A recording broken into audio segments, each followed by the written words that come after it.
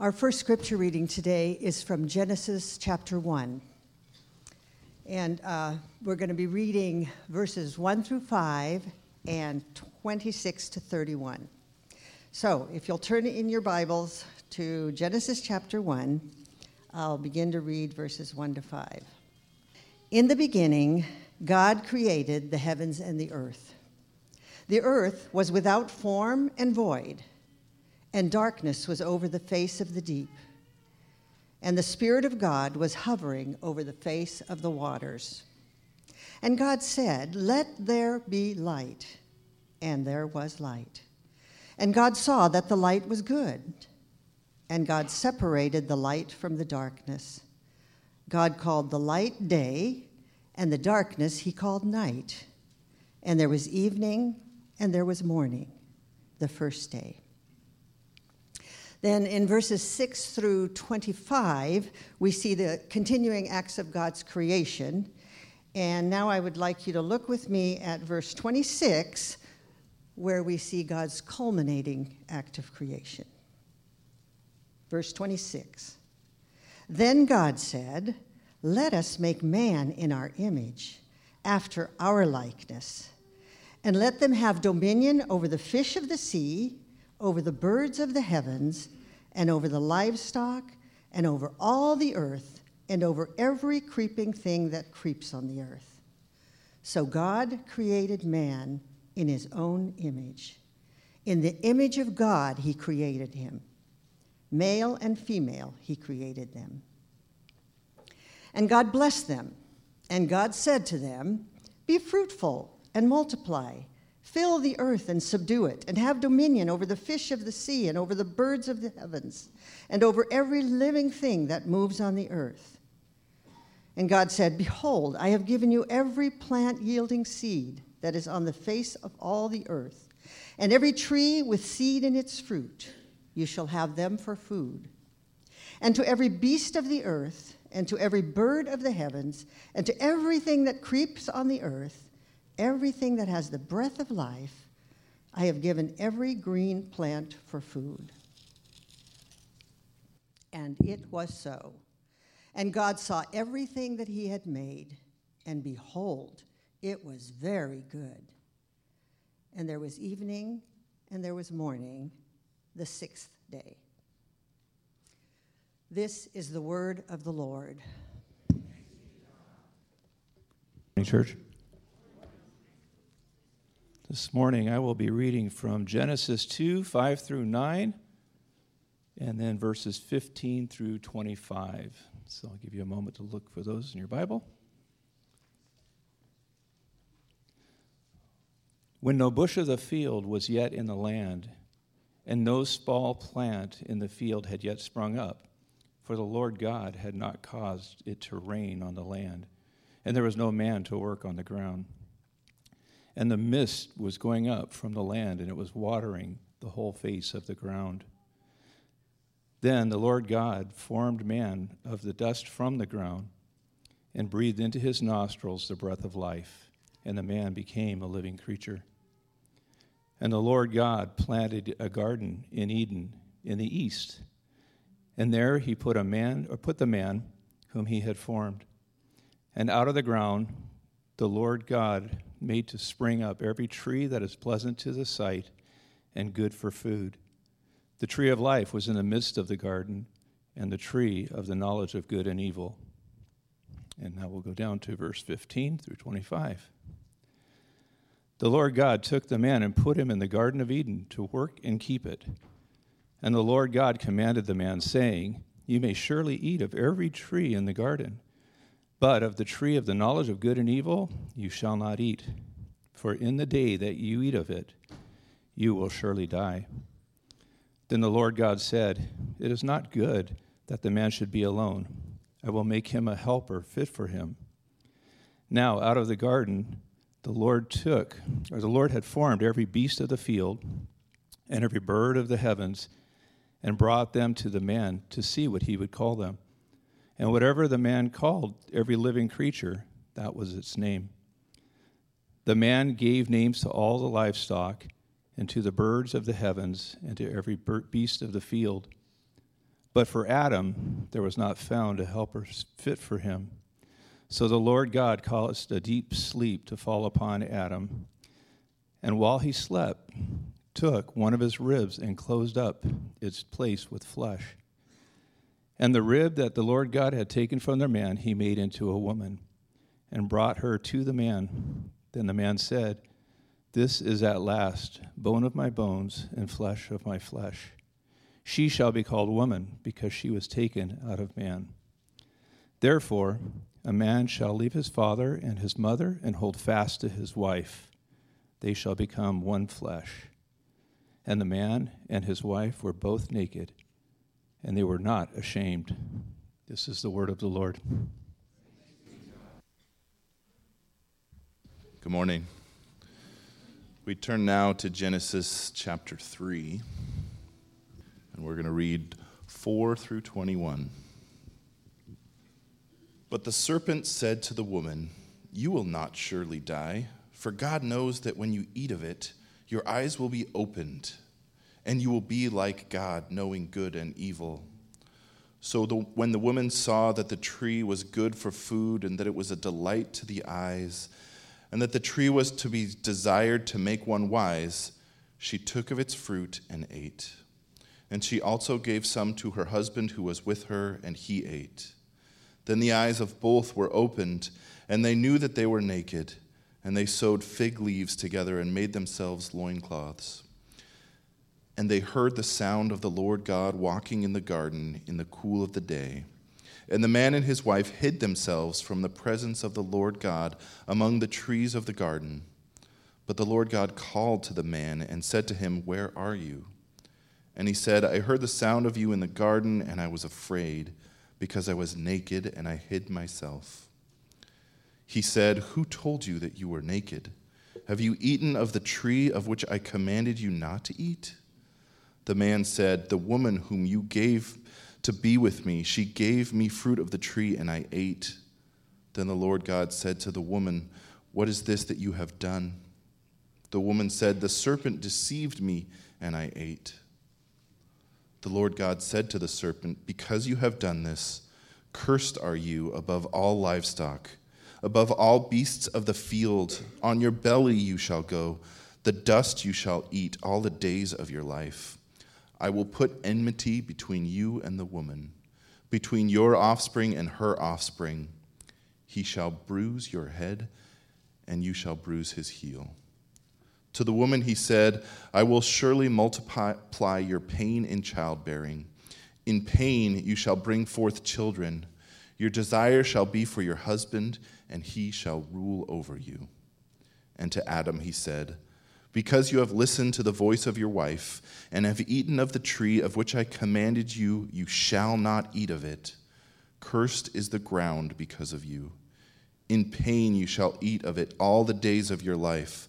Thorns and thistles it shall bring forth for you. And you shall eat the plants of the field. By the sweat of your face you shall eat bread, till you return to the ground. For out of it you were taken, for you are dust, and to dust you shall return." The man called his wife's name Eve, because she was the mother of all living. And the Lord God made for Adam and for his wife garments of skin and clothed them. This is the word of the Lord. Would you stand again? Thank you, David. Good morning again. All right, I said that already. I'm David. Said that already too. All right. I get to preach through Genesis 1 through 5 this morning, which you might be like, we've already done that, I think. You're right, if you were here. And I get to do it in 40 minutes instead of 8 weeks. So, all right, buckle up. It should be a good morning, though. I hope that as we prepare to head back into Genesis, this will help reorient us in seeing how the story was going before we took this break at Christmas time. Growing up, I attended the church where my dad was the pastor, and that meant that I attended church on Sunday mornings as well as Sunday evenings, because that's what real Christians did back then. Just kidding, sorry. Occasionally, yeah, I didn't mean to offend you guys. occasionally in the evening service, I would tell my mom that I was too tired and that I would, try to take a nap on the pew. But the rule was if I did that, then I had to go straight to bed when I went home. Not as punishment, but just pure logic. Like if you can't stay awake in church, obviously you're too tired for anything else. So I didn't try that too many times. So during the evening service, I had to figure out something to keep me occupied. And I know what you might be thinking. You might think, like, why don't you listen to your father and take in his wisdom and, grow? And that just never really seemed like a good option to me. So a few friends and I had a sort of contest. We'd pick out a few words that my dad said often, and then we would take a tally, see how many times he might say a particular word on a given night. Some of them might be good words like God, but we might also chase after how many times he said in a sermon, because that's always fun. I didn't plan that one.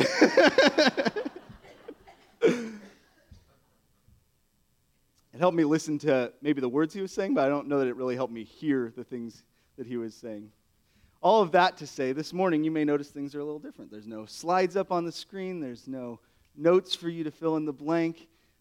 We're going to do things a little different, but if you are like, I absolutely have to write something down, then maybe you should just take a tally of the words I say.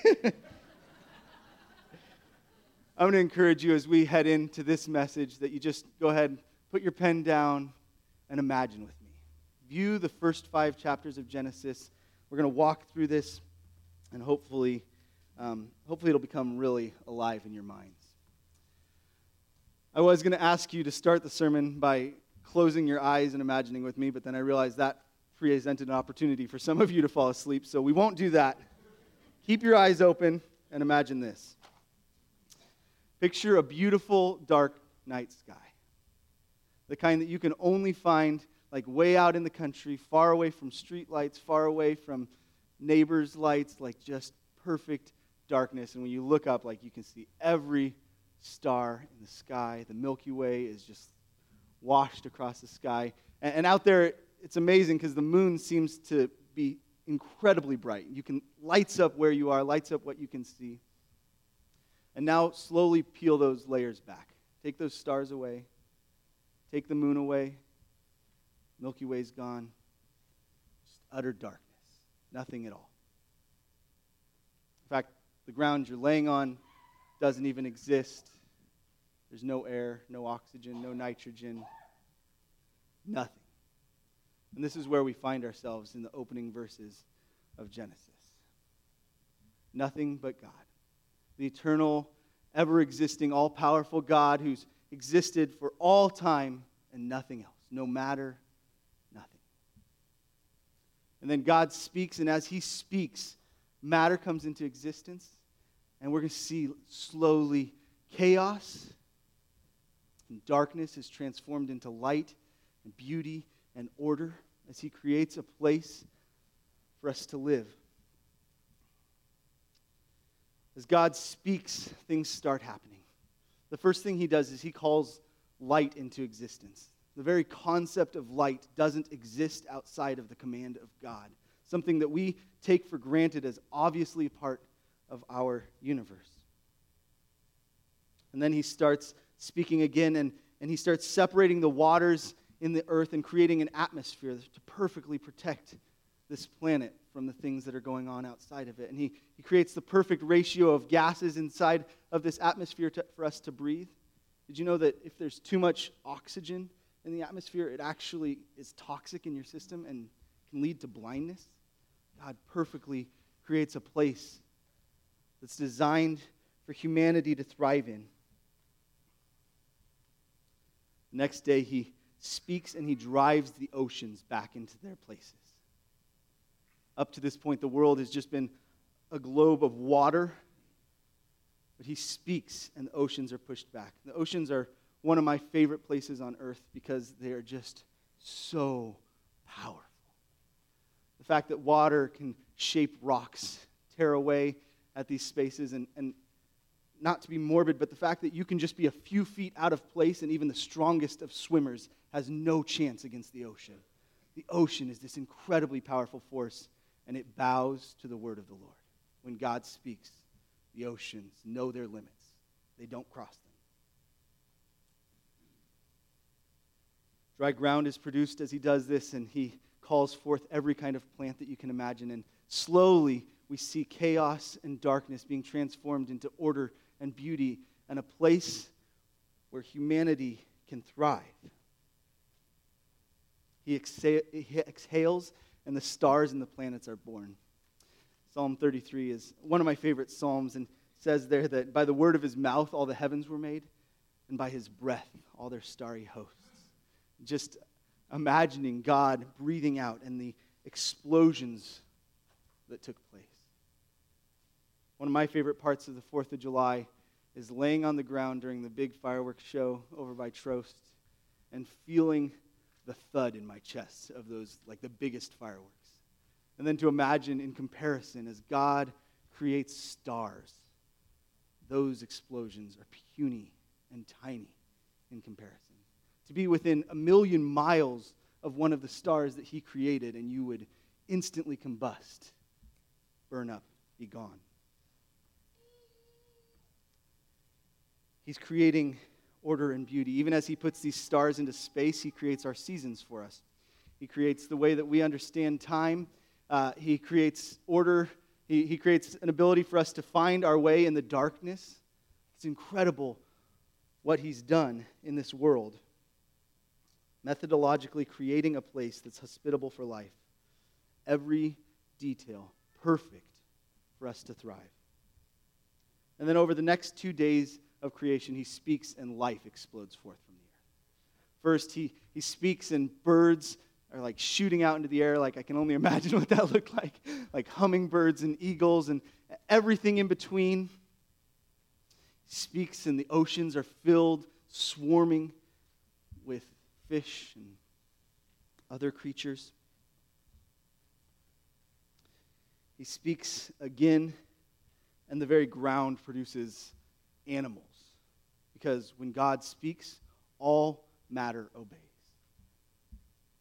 Most of us can't get anything to obey us when we speak. When God speaks, like the very molecules of the world obey and form life. And then as we come towards the end of that 6th day of creation, God turns in and has a conversation with himself. Father, Son, and Spirit decide to make this final piece unique. This last creature will be made in his image, in his likeness. Humanity will be his representatives on this earth. He's going to give them a unique awareness and consciousness no other creature has. He gives them an ability to reason and to make moral choices. He gives us the ability to have relationships in a really distinct way than any other creature on this planet. God sent humans on earth as his representatives, and representing him well is the core purpose of humanity, both to each other and to the planet that he's made. And at the end of all this creation, God looks at it and he says, this is very good. And in fact, as he goes through this entire process again and again, he's saying, this is good, this is good, this is good. He's enjoying what he's made. He knows that it's beautiful. He knows that it is something to be excited about, to rejoice in. And then as he looks at his perfect creation on day 7, he sits back and he rests, just enjoying what he's made. And then Genesis takes a little shift in perspective, and in Genesis 2, we view a portion of creation again from the perspective of humanity. So that the ground was unruly at this time because there wasn't rain yet, and God hadn't yet formed man to manage it. And so God forms Adam from the dust. Forms him from the dust, and then God himself breathes into his lungs life and spirit. He takes Adam and he places him into this garden, this beautiful garden that he's made. And in the center of this garden, he places 2 trees, the tree of life and the tree of the knowledge of good and evil. This place is the most perfect part of creation that you can imagine. Beyond beautiful, filled with amazing food for us to eat and enjoy. That's where he places Adam. And he gives Adam work to do. Take care of it. Tend it. And Adam is successful. Like, he goes and he works in the garden every day, and everything works the way that it's supposed to, and he's able to produce everything that he wants to, and it's good.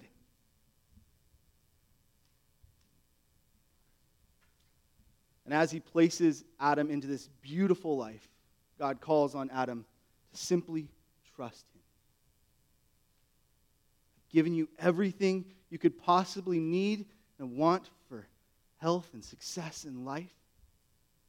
Trust me when I tell you this one thing is not for you to partake of. The tree of the knowledge of good and evil is not for your good.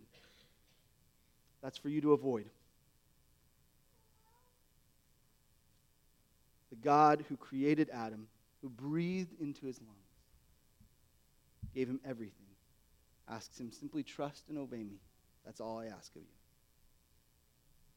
And then as God looks at Adam, he knows for certain this man needs a mate. He's made for relationship. And so after parading all of the animals in front of Adam, having him call them by name, and in that process showing Adam how desperately he really does need someone to call his own, after all that, he takes Adam, and as Adam sleeps, he removes a bone from his side, and he creates Eve from this. And as God presents the woman to Adam, Adam responds. He cries out in song, "Bone of my bone, flesh of my flesh." Like, this is what I've been waiting for. This is really, really good. God made humanity for relationship, and then he gives us each other, and he gives us himself. He's continuing to shower blessing after blessing on Adam. And as we come to the end of chapter 2, we see Adam and Eve living in perfect vulnerability, perfect happiness, perfect success, hiding nothing from each other, nothing from God. We don't know how long this goes on, but then we see an unfortunate shift take place as we head into Genesis chapter 3. Satan, who takes on the form of a snake, finds his way into the garden and approaches the lucky couple with a few questions. His questions are essentially this: why doesn't God want you to be happy? Why doesn't God want you to succeed? Why doesn't God want you to be the best that you can be? And then he says, I have an answer for you. I know just what's going on. God doesn't want you to become too powerful. God is trying to control you because he knows if you eat of that tree, you're going to become like him, knowing both good and evil. And I have no other explanation other than their brains just fall out of the back of their heads at that moment. We have to understand this is the God who speaks and who matter obeys him, and the God who's in a close relationship with these people, the God who's given them everything, showered them with amazing gifts. Satan says he's holding out on you. He's not giving you what you want, what you need to be happy. And unfortunately, Adam and Eve take the bait, hook, line, and sinker. They begin to twist God's words, question his intentions, and they move directly towards the one thing that he had told them: this isn't for you. This won't be for your good. As Eve stares at the tree, listens to the lies of that ancient serpent, the devil, she begins to make up her mind. She sees that the tree is delightful. It looks fantastic, and she just wants some. And how could a good God keep her from that, right? How could a good God keep her from what she wanted, what she needed for happiness? It was cruel of God to do that, Eve says. How could she go on any longer? And all the while this is happening, Adam's standing by, allowing or maybe even encouraging his wife to call into question the character of this God who's been incredibly generous to them. They reach out, they eat the fruit together, and in an instant, death enters the world. Death of relationships, death of hope, and ultimately death of the body. Instead of perfect vulnerability and deep intimacy, relationship with each other, in their relationships with each other and God, they cover themselves, separate from each other, and they hide from God. They now feel shame, and it's ravaged the human race ever since. God's goodness and his blessing upon humanity shows how utterly foolish it is to reject his authority. He's been so good. It's crazy to fail to trust him. My favorite teacher at Multnomah is a professor by the name of Jay. He happens to be a fairly abrasive guy, and I've found over my life I tend to get along well with abrasive people. So if we're friends, I don't know, just keep that in mind. But Jay doesn't pull any punches. And that's what I love about him as a teacher. He's not simply willing to let me off the hook because I'm frustrated, but he pushes me to my limits in the way that I'm thinking. One of the things that he says regularly as he's pushing students to communicate theological truth, communicate what they believe, and then he often responds to them with this: "But I am thoroughly convinced you do not believe that. But I'm convinced you don't believe that because when you believe something, it leads you to act a certain way." And I'm certain that we can see all of our sins in that. You say that you believe God is good, that he's generous and loving, but I'm convinced you really don't believe that. All of our sinful actions, my sinful actions, your sinful actions, they're all rooted in unbelief and ungratefulness. God has been so good to you. And you might be saying this morning, David, you don't know what I've been through. God has not been good to me. And we know each other. I hope you can see that's not where I'm coming from. I know that many of you have experienced incredible pain in your life. But everything we have is a gift from God. Sometimes we forget that, but you do not deserve the life that you have. You don't deserve the air that is in your lungs. You don't deserve life on this incredible, beautiful planet. You don't deserve food on your table. You don't deserve a house to live in. I don't say that with a cold heart. I say that with a reminder. Absolutely have things to be grateful for. And God absolutely has been good to you and has showered incredible gifts upon you.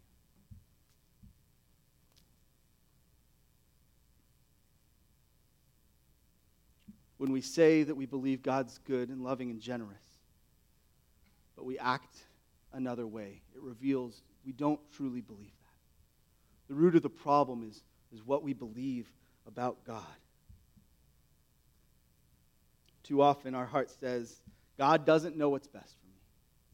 God doesn't want me to succeed. He doesn't want me to be happy, because if he did, my circumstances would be different than they are. God, how dare you call me to forgive that person? You don't know what they did to me. Or God, if you knew what was good for me, if you wanted me to be happy, then you'd be okay with the fact that I was living with my girlfriend or watching pornography. It's all rooted in the idea that God doesn't want me to be happy. And when we think that, we're revealing our true beliefs about God's goodness. God, if you knew the stress I had to deal with, you would understand why I struggle with gluttony. Or how about this? If you wanted my kids to succeed as badly as I did, you'd understand why I struggle with greed. I just want to give them a better life. God, don't you want them to have a better life? If you knew what I had to put up with at work, you'd understand why I lie. It's the only way to do things. God, you haven't been good to me. That's where all of our sins are rooted. And I could go on. The list is really, really, really long. So if I missed all of yours, don't think you're off the hook. Oh. Where are your sins? Where in your life does it reveal that you tell God, no, you're not good enough for me? You don't know what's best for me, and I can't trust you because of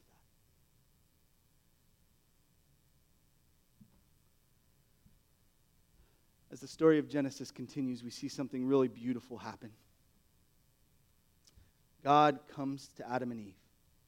He pursues them as they hide in their new shabby clothes that they've put together out of fig leaves. They're hiding from his presence. He comes to them.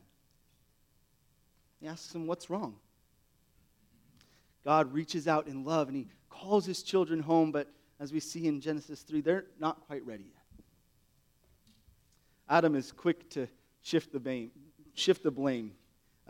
You can almost imagine it. The woman that he was rejoicing over just a few verses earlier, and now he's like, I knew she was trouble from the moment I saw her. God, I cannot believe you did this to me.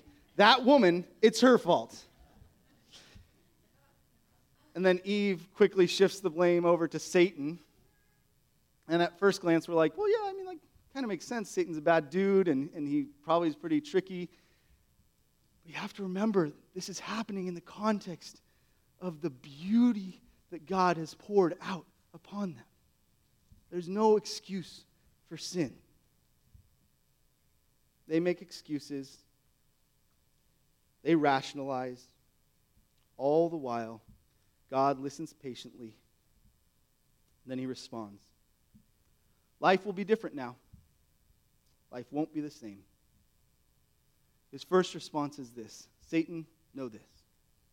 There's always going to be war between my people and you. And as that war continues, you can expect one day your defeat will come from the line of the very woman that you tempted. One is coming who will crush you and destroy you. You'll never have a word to say again. God promises hope. And then he turns to his people, Adam and Eve, and he defines a new way of life for them. Not free from his blessings, still showered in his blessings. But in the absence of trust for him, life will be difficult. God warns them of the pain and struggle that they're now going to experience. Relationships are no longer going to be perfect and intimate. There's going to be struggle in every relationship that's meaningful. God curses the ground and tells Adam, you'll no longer have limitless success because you were not created simply to pursue wealth and happiness. You were created to pursue relationship with me. All of that was given to you as a gift. Now, as you work and you struggle, remember, I've given you everything you have. You do need me. Just because you've had success so far, that is not a sign of you not needing me.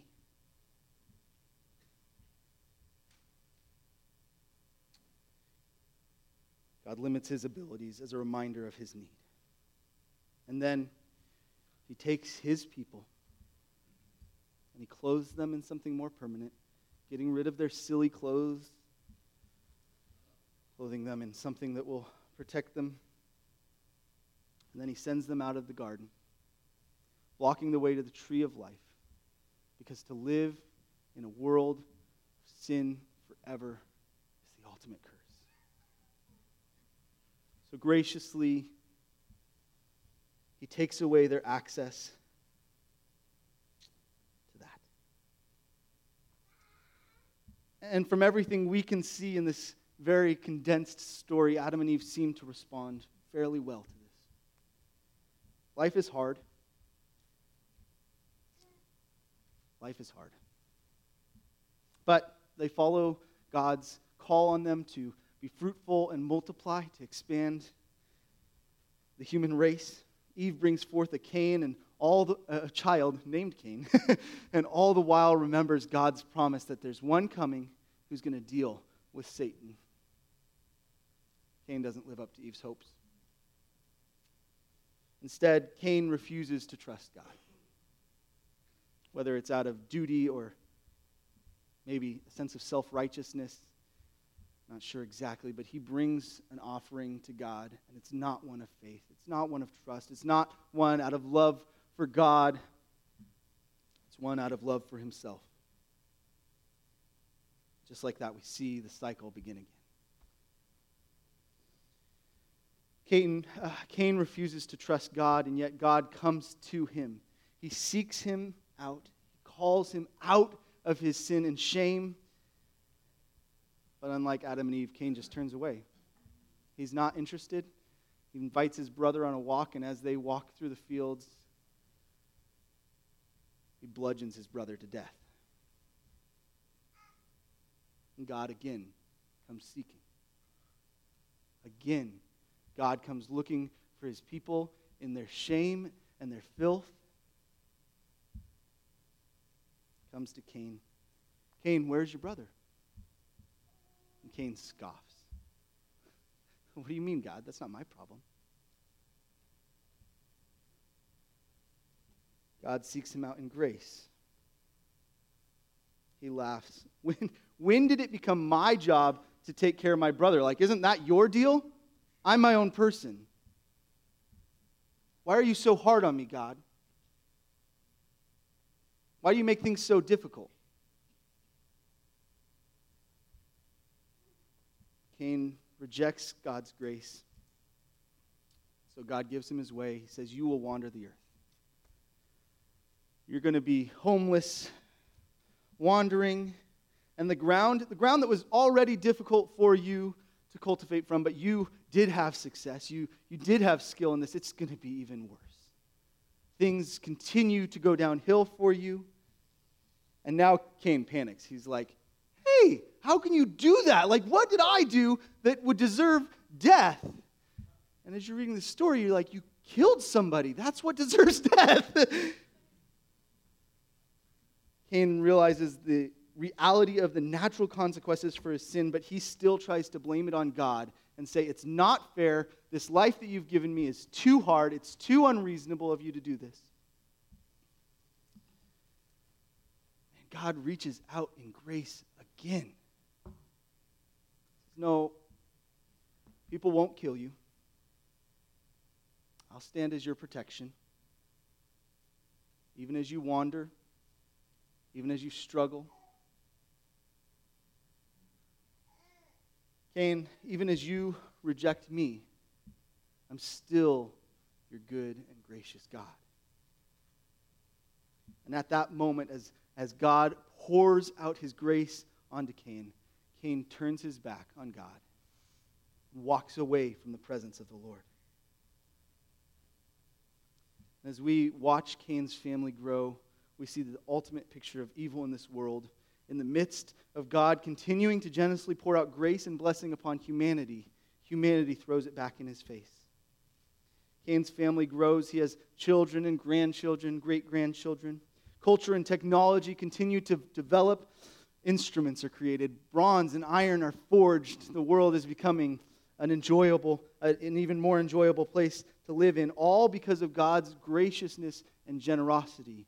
Everything that exists because he allows it. Cain has a son named Enoch. Enoch was the father of Irad, Irad the father of Mehujael, Mehujael the father of Methuselah, Methuselah the father of Lamech. Lamech becomes famous because he rejects God's gracious design for relationship. He's the first man we see in the Bible who takes on 2 wives. He's not interested in living in God's grace and the way that God created him, the way that he designed him to be, the way that he could still function. He would not be forced to submit to God. And we see him rejoice in his pride and in his violence. He has no interest in hearing from the God who created him. No, he is his own God, and all will bow to Lamech. It doesn't matter who you are, he has total control, he believes. His wives must bow to him, submitting to his rule, sitting by, listening as he recounts his prideful acts of murder because of people who stood in his way. But this isn't the end of the story. While Lamech is celebrating his wickedness, Adam and Eve are working to trust the Lord. They have another son. Eve puts her hope of God's promise in this son, Seth. Maybe he will be the one who will bring relief. Genesis tells us that at this time, even as Lamech and his family have pushed further away from God than ever before, at this time, people begin to worship the Lord by name. Adam and Eve, Seth, probably others, call out on this personal God who created them. And their family line continues, and hope continues. Seth has a son named Enosh. Enosh has a son named Kenan. Kenan has a son named Mahalalel. Mahalalel has a son named Jared. Jared has a son named Enoch. Enoch has a son named Methuselah. And then Enoch, who lives in trusting, good relationship with God, the Bible says he's taken to be with God. He's on earth no more. But other than Enoch, we see death continue to take people from this planet. Methuselah has a son named Lamech. This Lamech is different. This isn't like the Lamech from Cain's line. No, this Lamech is the father of Noah. And he's the man who says, like, my son, he's going to bring us relief. He's going to bring us relief from the ground that has become so difficult, from this life that is constantly beating up against us. My son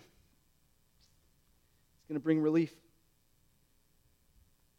And as we search through Noah's family line, we'll find many, many years later the birth of Abraham, the father of the nation of Israel.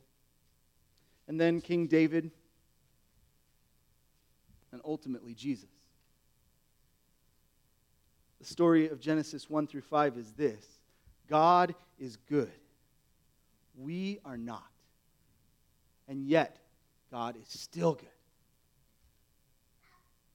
And his goodness knows no limits. In Jesus Christ, the God of creation, the one who spoke and matter obeyed, he came to earth to identify with us. He came to experience our pain and struggle, the pain, struggle, and temptation that were caused by the mess that we made in this world. He came to live in that.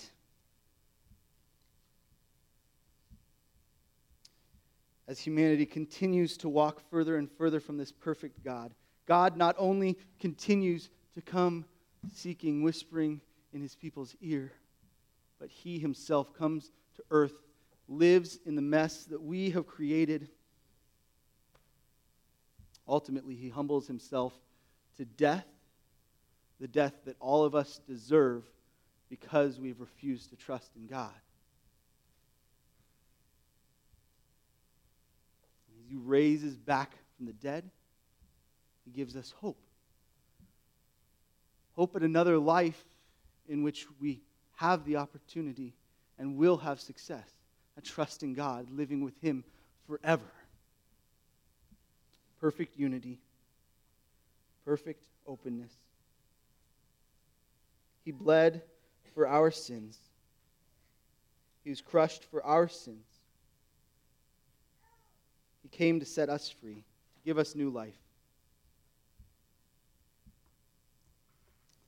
All of us have sin in our life. All of us refuse to trust God at times, or maybe in certain areas of our life.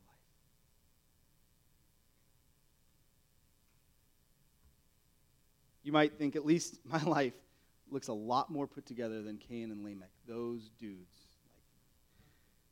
And while I am thankful that murder is not your weak spot, murder is not the core of sin. The core of sin is unbelief. The core of sin is ungratefulness. Do you trust your Maker?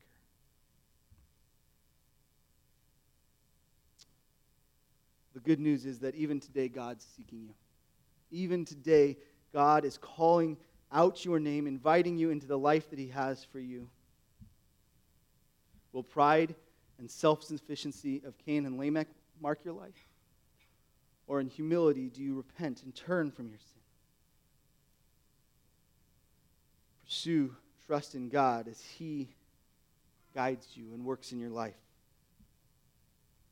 I think too often we have this view of God that has us, our sin, and then God on the other side of it. And we're like, if I could just clear off the top of the hill, I could at least see Him, we could start something. But that's not the picture of Genesis. Sin after sin. Sin in the context of why in the world would you do that, Adam and Eve? And God just keeps coming back to them. God's not on the other side of your sin. No, He's whispering in your ear. Where are you, David? David, what have you done? David, don't let this sin control you. David, this isn't good for you. I love you.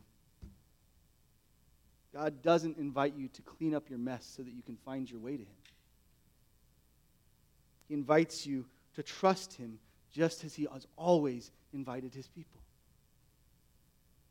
Will you trust Him? He has poured out love and generosity on your life. Nothing that exists, nothing you have exists outside of His divine creative power. He is good, and He's seeking you. How will you respond to His voice today?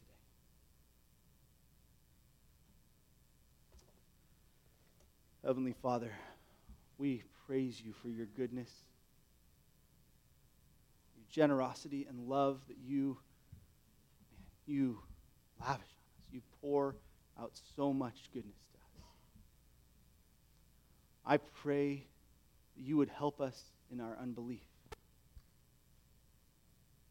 I pray that You would help us see You more clearly in our lives, recognize the grace that You absolutely are pouring out in our lives, that we would turn from our sin and build our life upon You, trusting in You, knowing that You are good, You're all powerful.